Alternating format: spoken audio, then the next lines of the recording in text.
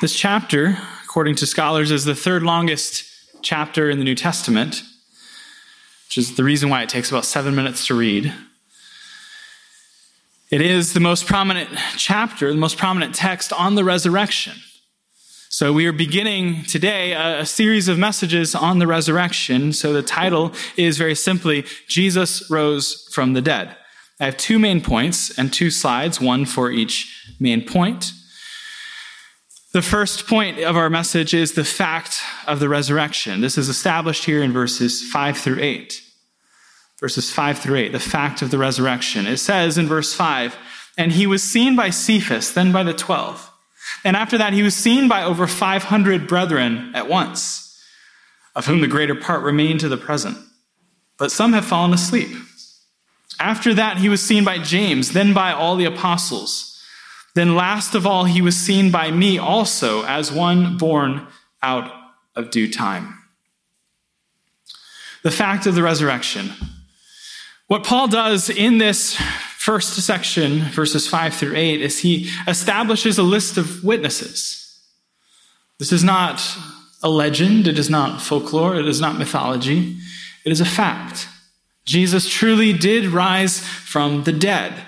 The resurrection of Jesus is widely witnessed. He doesn't list everyone who saw Jesus raised from the dead. In fact, that list would be more than what could be provided to list the names of every single person. He doesn't know the names of all the people who saw Jesus risen from the dead, but he does provide a significant list. He says Peter, then the 12, then over 500 brothers at once, then James, then all the apostles, and then himself, Paul. So he's providing specific names of people that the Corinthian believers can go talk to and say, wait, you really saw him? He's really alive? Oh yes, he is. I saw him. I went to the tomb and I saw the tomb was empty. And then I saw him there in person. I saw him alive and in the flesh. So Paul gives this list.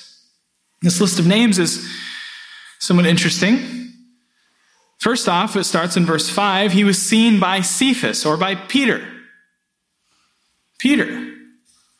What's happening here? Why does he list Peter first? Well, we don't really know. We don't have a full description, or really much of any description, of why these names are given. But we do see a chronological order in these names. In the biblical account of the resurrection, Peter sees Jesus before the rest of the other 12. And then the 12 see him before the 500 see him. And so there's this chronological sequence. The second thing to observe about this list in general is that this list contains overlap. So don't be tripped up. Don't be caught asking the wrong type of question that's not terribly important, such as, well, why does it say Peter, and then it says the 12, but Peter's part of the 12, and then it says James, and James is part of the 12 too, and then it says all the apostles, and the 12 are part of the apostles, and then the 12 are also part of the 500. What's up with that? And then you get stuck in this kind of death spiral of Bible study where you're just like hung up on the wrong details. That's common. It's easy. It's easy to do that. It's easy to have this question, but that question is not the main point. But rather what Paul seems to be doing here is simply pointing to a few events, a few instances. There was the instance where Jesus appeared to Peter. And that happened before Jesus appeared to the 12. And that happened before Jesus appeared to the 500. 500 brothers all at once. Now, you may be a brilliant Bible scholar and you're aware that this event of the 500 brothers is actually not recorded anywhere else in Scripture.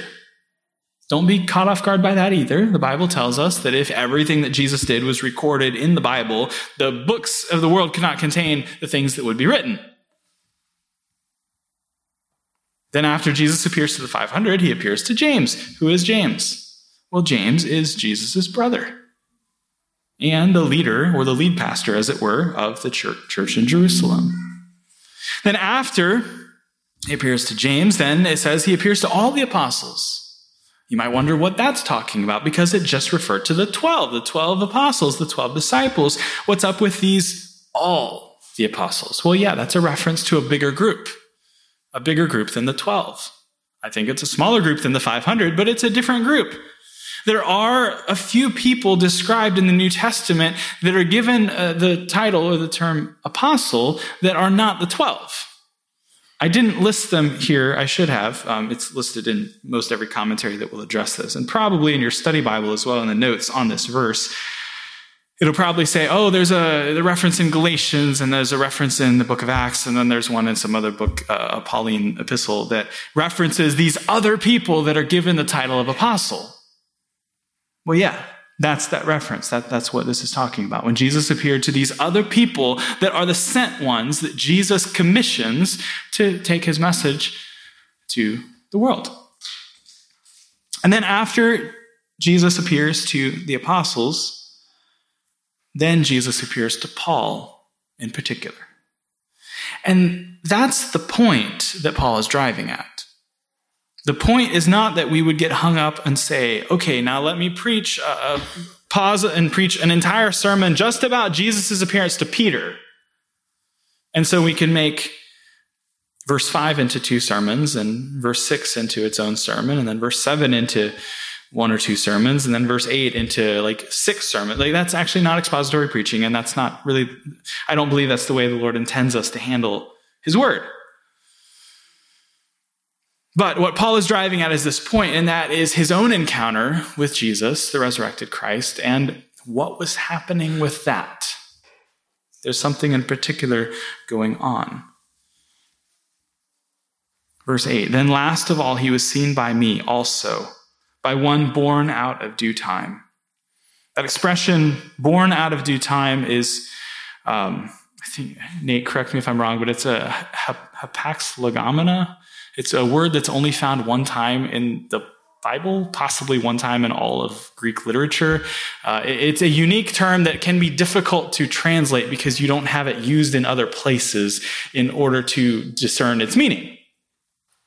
But this expression, as one born out of due time, I think that if you compare the other English translations, you will find they pretty much all just say, as one born out of due time. What does Paul mean by that? Well, we're not really sure. So it must not be the main point then, if it's obscure and it's not something that we're able to discern. But he's driving at a certain point. Before we move further, let's dig in on this, the fact of the resurrection. The resurrection was widely witnessed. It was not a secret. Jesus' resurrection from the dead was not a secret. It was not hidden. It was not secret like the peddlers of false religions or those who tell Gnostic fables. It was not like those who say, oh, trust me, this really, really happened. You just have to take my word for it. Think of Joseph Smith's supposed revelations. Joseph Smith, the founder of Mormonism, or as they rebranding themselves, the Church of Jesus Christ of Latter-day Saints, or LDS. Joseph Smith has these golden plates, and these golden plates have special writing on them. Trust me, it's real. Where are the plates? They're gone now. The angel Moroni took them back to heaven. You mean like in Joseph Smith's lifetime? Yeah. Joseph Smith, lost them. The angel took them. Well, tell me more about these plates. Well, these plates, they're written in a language called Reformed Egyptian, which would not be someone who could be a member of our church who's Egyptian. No, this is a special kind of language. By the way, Reformed Egyptian does not exist. It's not a real thing. This example of Joseph Smith, of this make-believe fairy tale of saying, oh, well, there really were these plates in this made-up language, and this all really happened, trust me, but it was in some closed room where no one could see it. That's not the nature of Jesus' resurrection. But Jesus' resurrection is like all the rest of his deeds. They're in the open, in public. able to be verified, able to be attested to. This is the reason why Paul says in verse 6 that he was seen by over 500 brethren at once, of whom the greater part remain to the present, but some have fallen asleep. So when he's writing this at this time to the Corinthian Christians, he's saying, by the way, while I'm writing this note to you, these 500 people who are eyewitnesses of the resurrected Christ, many of them are still alive. And they could testify that this is real. He really came back from the dead. So Jesus' resurrection, the fact of his resurrection was widely witnessed. It was not a secret. It was not in hiding. It wasn't made up. It wasn't false. This pattern of his resurrection being widely witnessed or widely attested to is the same pattern repeated in his resurrection, which was done in Jesus' life and earthly ministry. Jesus' life and earthly ministry is open. It's public. It is before scores of eyewitnesses. Remember what Peter says about this fact in his first epistle. Peter addresses the nature of Jesus' ministry in verse 16, 2 Peter 1:16. For we did not follow cleverly devised myths when we made known to you the power and coming of our Lord Jesus Christ, but we were eyewitnesses of his majesty. The fact of the matter is, Jesus really did the things that he claimed to do, and he really rose from the dead. And there were countless eyewitnesses. And so we have point number 1, the fact of the resurrection. Now let's consider point number 2, the implications of the resurrection. The implications of the resurrection. Let's read verses 9 through 11. For I am the least of the apostles. I'm not worthy to be called an apostle, because I persecuted the church of God. But by the grace of God I am what I am. And his grace toward me was not in vain. But I labored more abundantly than they all, yet not I, but the grace of God which was with me. Therefore, whether it was I or they, so we preach, and so you believed. What's happening here in these verses 9 through 11, Paul is referencing himself. It is not a sin to speak of the work that God has done in your life. It's not prideful to say that, no, Jesus saved me, and he saved me from the depths of my sin. Paul is saying that he was the least of the apostles, the worst of the worst. I'm not worthy to be called an apostle. Well, why is that? Because I persecuted the church. Think about this. In the course of biblical history, there are a number of key moments, the number of key instances in the narrative of biblical history. The story of the Lord creating the world, and then his people, and then taking them out of Egypt, and just through the wilderness, all sorts of things. There are a number of key instances. Think about Pharaoh having the mother's babies killed, the firstborn children in Egypt. That was a key moment. Think about the various prophets. Think about Israel's invasion when they were carried off into captivity. Imagine the Babylonians storming the city gates. These are key moments. Well, also a key moment is after Jesus' death and resurrection, there the church is established. The apostles are preaching and teaching. The church is birthed at Pentecost. And now there is this massive persecution, this wave of opposition. This is a key moment. Before the church is scattered, when they're still there in Jerusalem, they're centralized in this one location. This is a very dangerous moment where, in theory, a well-organized army could come in and kill them all. And please remember that Fortress of Antonia was right next door to the temple. It was built to overlook the temple so that the Romans could keep an eye on the Jewish people. And remember that Peter's sermon at Pentecost took place there in the Temple Mount, the temple steps. So there's plenty of soldiers right nearby. And then who's Paul? Well, Paul is a religious leader, and he has a lot of authority and a lot of influence. His persecution against the church actually has the potential to cause far more damage than I think that we typically realize. Because this is a key moment and the key influence that he has and his authority and his ability to target the leaders of the church. You remember what happened with Stephen? Stephen, one of the 7 deacons chosen to serve the church, one of the initial core leaders. And there is Saul approving of his execution. Saul, the Pharisee of Pharisees, was a very wicked man.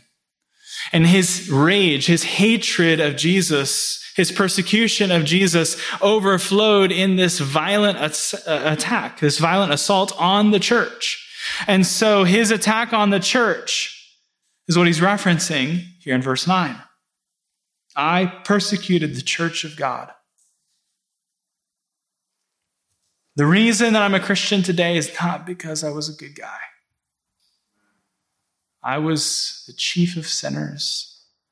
I was the church's strongest, most violent enemy, persecuting the church, taking out the leaders of the church like a sniper who's up in a very far removed position, looking out over the field, seeing the generals and shooting them from a mile away. They can't even hear the gunshot that took them out.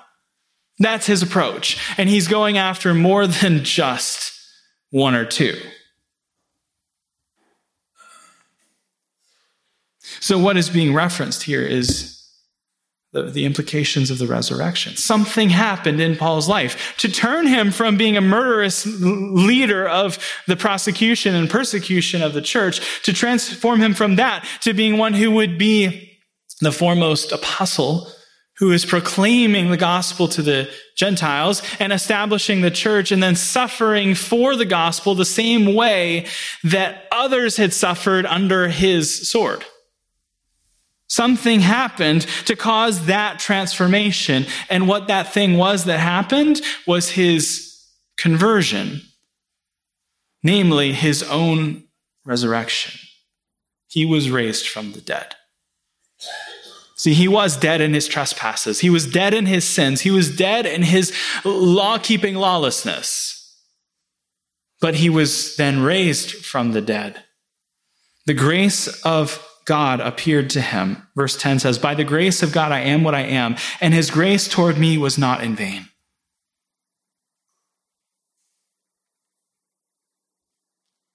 I labored more abundantly than they all, but it wasn't me, but the grace of God which was with me. Therefore, whether it was I or they, so we preach, and so you believed. The only way that the worst sinner who ever lived could be transformed to the apostle that the Lord most greatly used to establish the church is because the resurrection is true and because Jesus is truly alive. If Jesus did not truly rise from the dead, then Paul would still be the guy we call Saul. Now, for you linguists at home, you know that his name didn't actually change. It's just Saul and Paul, both one being like the Latin and then the Greek or something to that effect. But nevertheless, the change in his name functions in that way for us to see the change in his life in the book of Acts, where you see him functioning as the pre-converted Saul and then the converted Paul. The only way that Paul could be transformed is because Jesus is truly alive. Because that's where Paul got his new life from. Hopefully some of you know the song, To God Be the Glory. The lyrics, one of the verses says, "O perfect redemption, the purchase of blood. To every believer, the promise of God. The vilest offender who truly believes, that moment from Jesus, a pardon receives." The vilest offender. The vilest offender. I addressed this last week, but Our temptation is often to think that Jesus can only save people with sins up to a certain point. And that if you've done certain things, then you're beyond hope. That is not the case. If Jesus could save Saul of Tarsus, he could save you.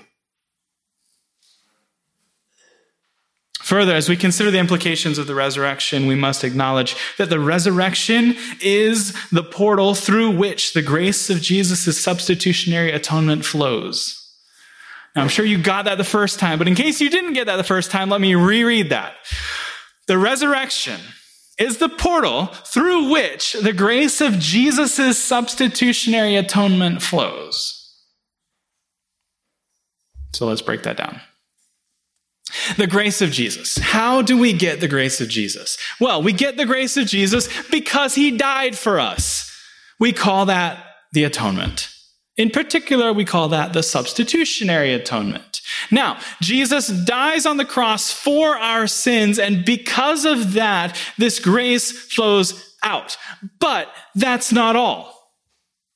Further, that's not enough. Because if Jesus dies on the cross and stays dead, then his death is of no help.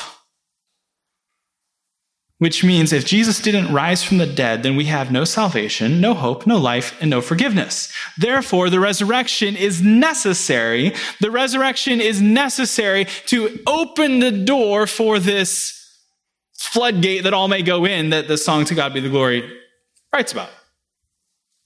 So the resurrection is the portal through which the grace of Jesus' substitutionary atonement flows. If Jesus didn't rise from the dead, the grace that he purchased in his death isn't coming to you. There is no grace if he dies and stays dead. Because, my next one-liner is, substitution without resurrection means defeat. Substitution without resurrection means defeat. So think with me. Imagine that someone takes your place. And that's great. Someone took your place, but they failed on your behalf. Brief baseball illustration, then we'll get into my real illustration. Last night, the Rays were playing against Toronto, and it was 5-5 in like the 10th inning or something. Tie ball game. The Rays have already secured their postseason. Toronto has not yet secured, and I think it's the second to last game of the season. So this game counts because Toronto's elimination number is like 1. So they have to win one more game in order to make it to the postseason. If they lose and Seattle wins, then there's yet another game that must be played in order to make it. So the Rays have no pressure, but Toronto has a lot of pressure. Tie ball game, extra innings, bases loaded. Yandy Diaz is up to bat. He is currently tied for first place for the batting title. They put him in to pinch hit for someone because the guy who was supposed to hit is not doing so good. So they pinch hit Yandy, who is resting because this game doesn't matter. So they put him in.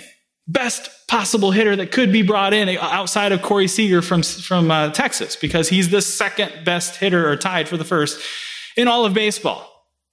This is the substitute you want. But unfortunately, he's facing Jordan Hicks, who throws 103 miles an hour. Jordan Hicks struck him out on 3 pitches.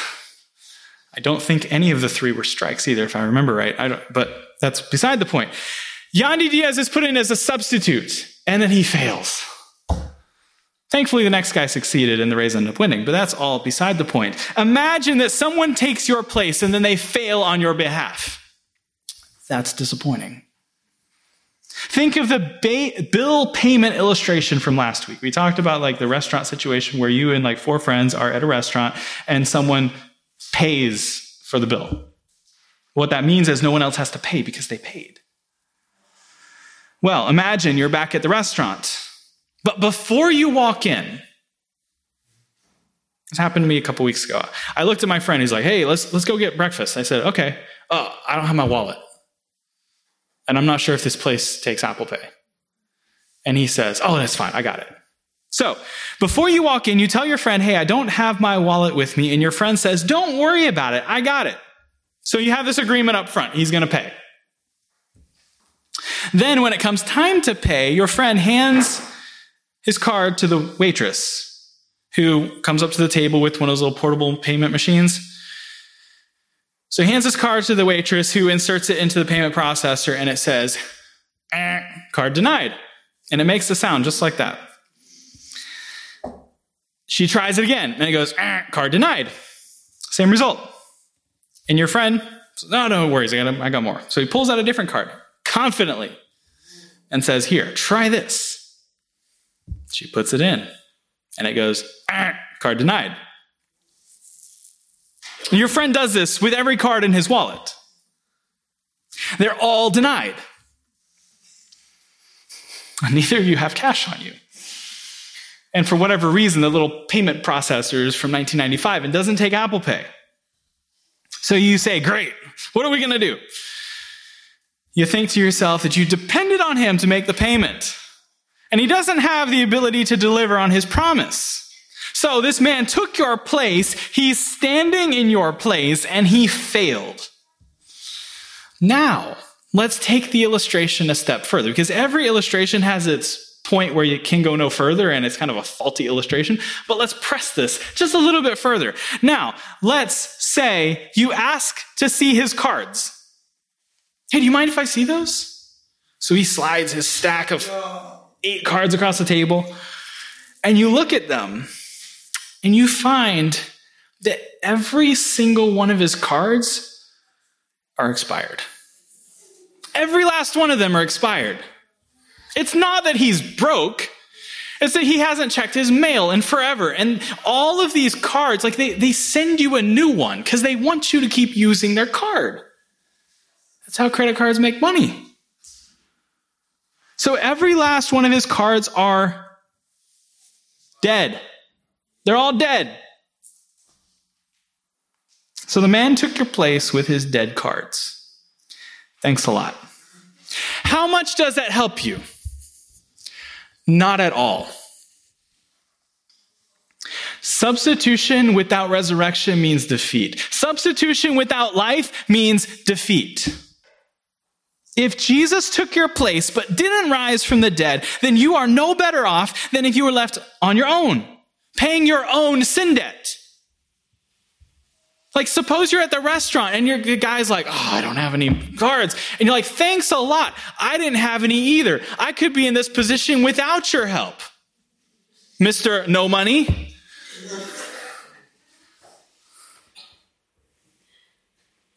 If Jesus didn't rise from the dead, but he took our place, then we're no better off than without him in the first place.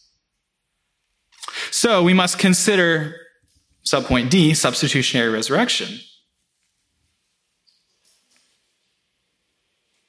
If you're like trying to take notes and you lost a few of these, my first subpoint was about the only way Paul could be transformed from being the worst persecutor of the church to being the apostle of the church is that the resurrection is true. And then secondly, the resurrection is the portal, that point. Thirdly, substitutionary without resurrection means defeat. Fourth subpoint is the substitutionary resurrection. Jesus not only died for us, dying in our place, but he also rose for us. You see, when Jesus rose, he rose in victory.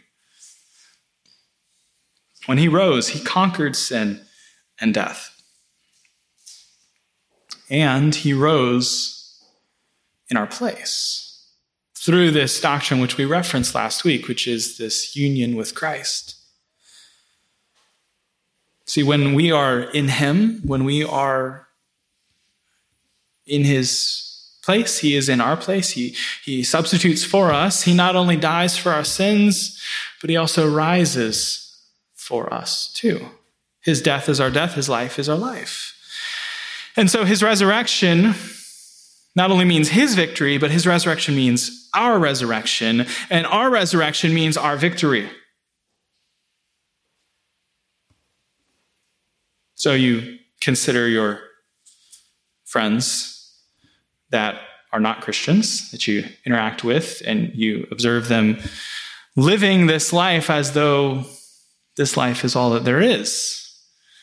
And they try to twist your arm or drag you into doing the things that they're going to do that you know would not be honoring to God. And they're like, well, you only live once. Well, what happens at the end of the age is there is this surprise, you jokers. This life isn't all that there is. After we die, we will live again. This matters. Because I don't know about you, but there's just a lot of times when I'm observing things, you just kind of go around the city and you see like, wow, all these people are living as if this is all there is. And that's true. They are living as if this is all there is. But this isn't all there is. So let me ask you, do you ever find yourself frustrated? Because you're like, hey, I believe in Jesus, and I even love Jesus. But after a while, it kind of gets old, you know? Not Jesus, but like all the self-denial or all of the things, like everybody's just living like a normal person, and then there's me not doing the things that they're doing, and then they make fun of me, and this goes on week after week, year after year, decade after decade, and it kind of grates on you after a while. I'm sure that you don't resonate with that, but at least one or two people in this room do. Well, remember that this life isn't all that there is. We're going to connect back into this point here in a second, but moving forward, beyond substitutionary resurrection, there is also resurrection hope. Resurrection hope. And the hope of the resurrection is restoration.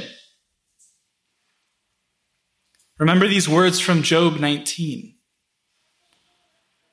Job 19:25, he says, I know that my Redeemer lives, and that he shall stand at the latter day upon the earth. And though my body be destroyed, yet in my flesh shall I see God. Most all credible Bible scholars believe that the book of Job was the first book of the Bible written.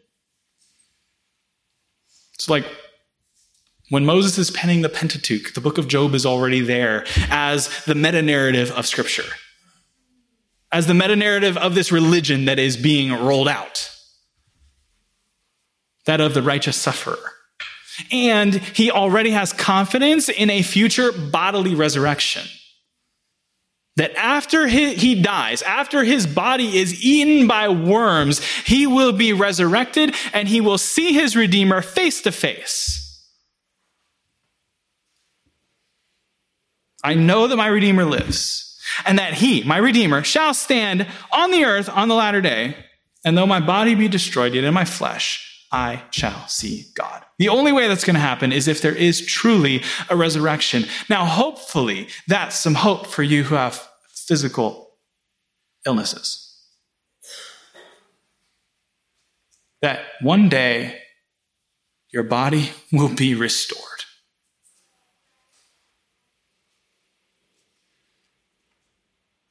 That Tim Salyer's knees will be better.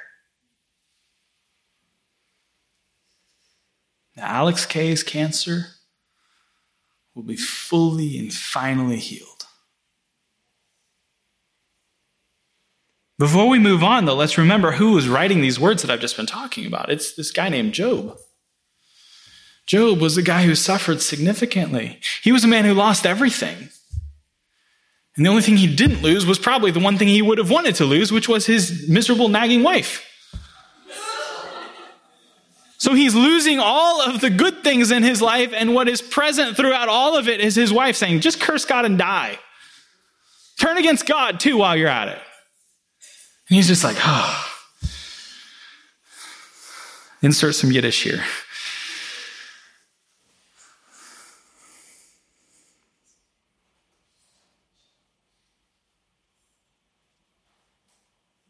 So his body is being destroyed by the assault of Satan.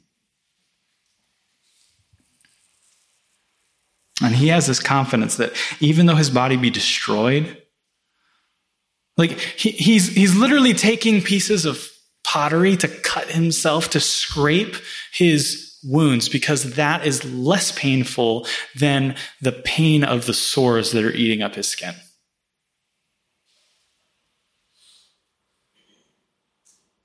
So for Job, remembering that his Redeemer lives, his Savior lives, and that his Savior will stand physically, truly, this is not just theory. This is not just faith. This will be real.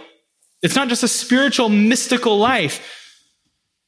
But Jesus will truly live on the earth, his feet standing on the dirt, and that Job himself will, in his flesh, be restored. His body will be restored, and he will see God with his eyeballs. This promise, this assurance steadies Job in the face of unspeakable suffering, and this steadies us in the face of hardship, the type of hardship that there is no healing from in this life. Think about those lifelong sorrows that only you know about. Those lifelong sorrows will be healed in the resurrection. For you who are struggling to believe, you who are struggling to hang on, you feel as from day to day, like, I'm not sure I can make it through tomorrow still being a Christian because I am so shaken by these circumstances. If that's you, and your confidence has been shaken, and you've begun to doubt that even the joys to come are better than the pleasures lost, to you I would remind of the psalmist who wrestled with the same question from Psalm 73, which is what I alluded to in the previous point. Psalm 73, a psalm of Asaph. Truly, God is good to Israel. This is the place to start. In experiences of suffering, to remember that God is good to his people. Truly, God is good to Israel, to those who are pure in heart. But as for me, my feet had almost slipped. My steps had nearly slipped, for I was envious of the arrogant when I saw the prosperity of the wicked, for they had no pain until death. So it seems. Their bodies are fat and sleek. They are not in trouble as others are. They are not stricken like the rest of mankind.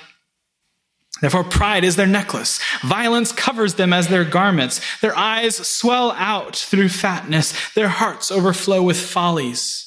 These are those people that are really exceptionally wicked. And you look at them and all you see is their prosperity. And you are wondering why that is. And you're wrestling with God saying, God, I made all these sacrifices for you. I decided to live for Jesus in my 20s instead of living for the world and living for the flesh and living for the devil in my 20s. I made all these sacrifices and it's not turned out the way my youth pastor told me it would. What's up with that? They scoff and they speak with malice. Loftily, they threaten oppression. They set their mouths against the heavens, and their tongue struts through the earth. Therefore, his people turn back to them and find no fault in them. And they say, how can God know? Is there knowledge in the Most High? Behold, these are the wicked, always at ease. They increase in riches. All in vain have I kept my heart clean and washed my hands in innocence. For all the day long I have been stricken and rebuked every morning. If I had said, I will speak thus, I would have betrayed the generation of your children. But when I thought how to understand this, how to make sense of this, it seemed to me a wearisome task. It was exhausting to think about the prosperity of the wicked and the seeming futility of the righteous. But then verse 17 says, until I went into the sanctuary of God. Then I discerned their end.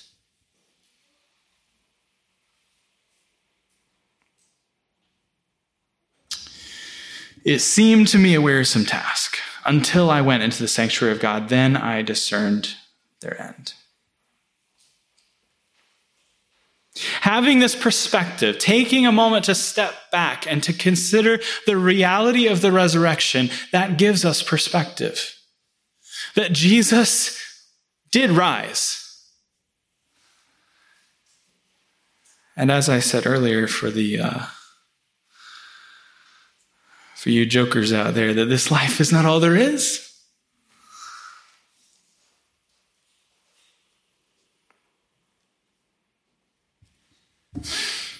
By way of illustration, much of parenting, my child is 1, so I'm obviously an expert on this. Much of parenting revolves around these concepts. And our son is very much at this stage where he has no concept of the sequence of events. He has no concept of time, and he has no context whatsoever. So when you, as his parent, walk out of the room, he thinks he is never going to see you again. It's over. And he begins to cry, and to scream, and to try to follow you. No, don't leave me. You're leaving me. He thinks he's never going to see you again, and the world is truly going to end with him sitting alone in an abandoned apartment building on the 12th floor with no ability to get food or water or to even reach the doorknob. I tried this morning with him. I tried to help him reach the doorknob, and he came up about this short. And he likes to jump, but he can't actually jump. He hasn't developed that skill yet. So when he sees you walk out of the room, he thinks, especially, let's say that his mother is out of the room. Let's say that she's at the gym. And so now it's father-son time. And for whatever reason, I decided to, make breakfast or something. And at the end of heating up whatever I'm heating up, I look at the box and let's throw this away. So for those who know how things are in our apartment, they know that the big trash is in the hallway. It's from here to the organ away from the door. It's super close. So I don't want to put a big cardboard thing in the trash in the kitchen because it's going to fill up the trash bag sooner than it needs to. And there's the cardboard recycling bin about this far away from the door. So what do? I throw the box away. So I step out into the hall, and no sooner does the door close behind me, but I've already made it to the trash can. As I hear the door slam, then I also hear a blood-curdling scream. Because my son thinks this is over. He's going to die alone in this apartment, completely abandoned, with no food or water and no ability to even reach the doorknob because he's too short. Never mind the fact that this ritual has happened 100 times before, and it always worked out just fine.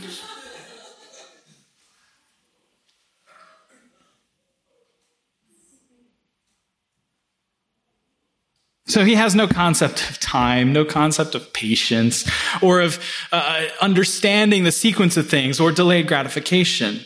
Now, I would like to gently suggest today, and for those who know me well, please bear with me in the seeming hypocrisy of this, but I'm going to gently suggest today that much of our own angst, in the face of genuine, significant suffering, is because we often forget the promises of God the same kind of way that my son often forgets the reality of his relationship with his father, that his father is coming back and he will be back within the next 5 seconds, and it's okay, we don't have to scream just yet. But much of our angst often comes because we lose our perspective as well. We lose our framework for the nature of reality, i.e. the reality of the resurrection. That, this circumstance is exponentially worse than a 1-year-old who's left in his apartment for 8 seconds by himself. We are experiencing something that is genuinely horrific, but there is life to come. And if this life, was it Isaac who said, or Abraham, I don't remember, but he says, few and miserable have been my days. Suppose that that's true. I don't want to diminish that. But I think that much of our angst in those genuine, significant sufferings is because we've forgotten the basic premise of this entire message today, which is that Jesus truly is risen from the dead. So you who suffer, You whose only consistent coping mechanism is longing for the day when your agony is over, whether that is agony of body or of mind or of soul, that day when that suffering is over, and that's your only significant, consistent comfort, I have this word of comfort to offer. To you who are in Christ, one day your suffering will end, and you will receive a glorified body. Every bit of physical pain that you constantly suffer with in this life, every bit of that pain will be removed. It will be cured. It will be healed. The Lord himself will wipe away every tear.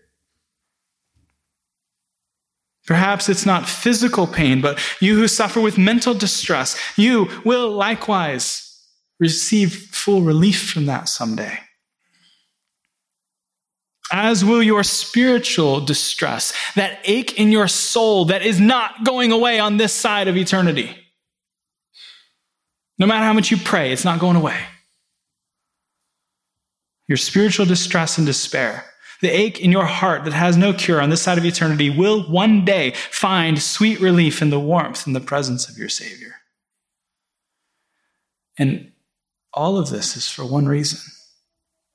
The one reason is that Jesus rose from the dead. Let's pray.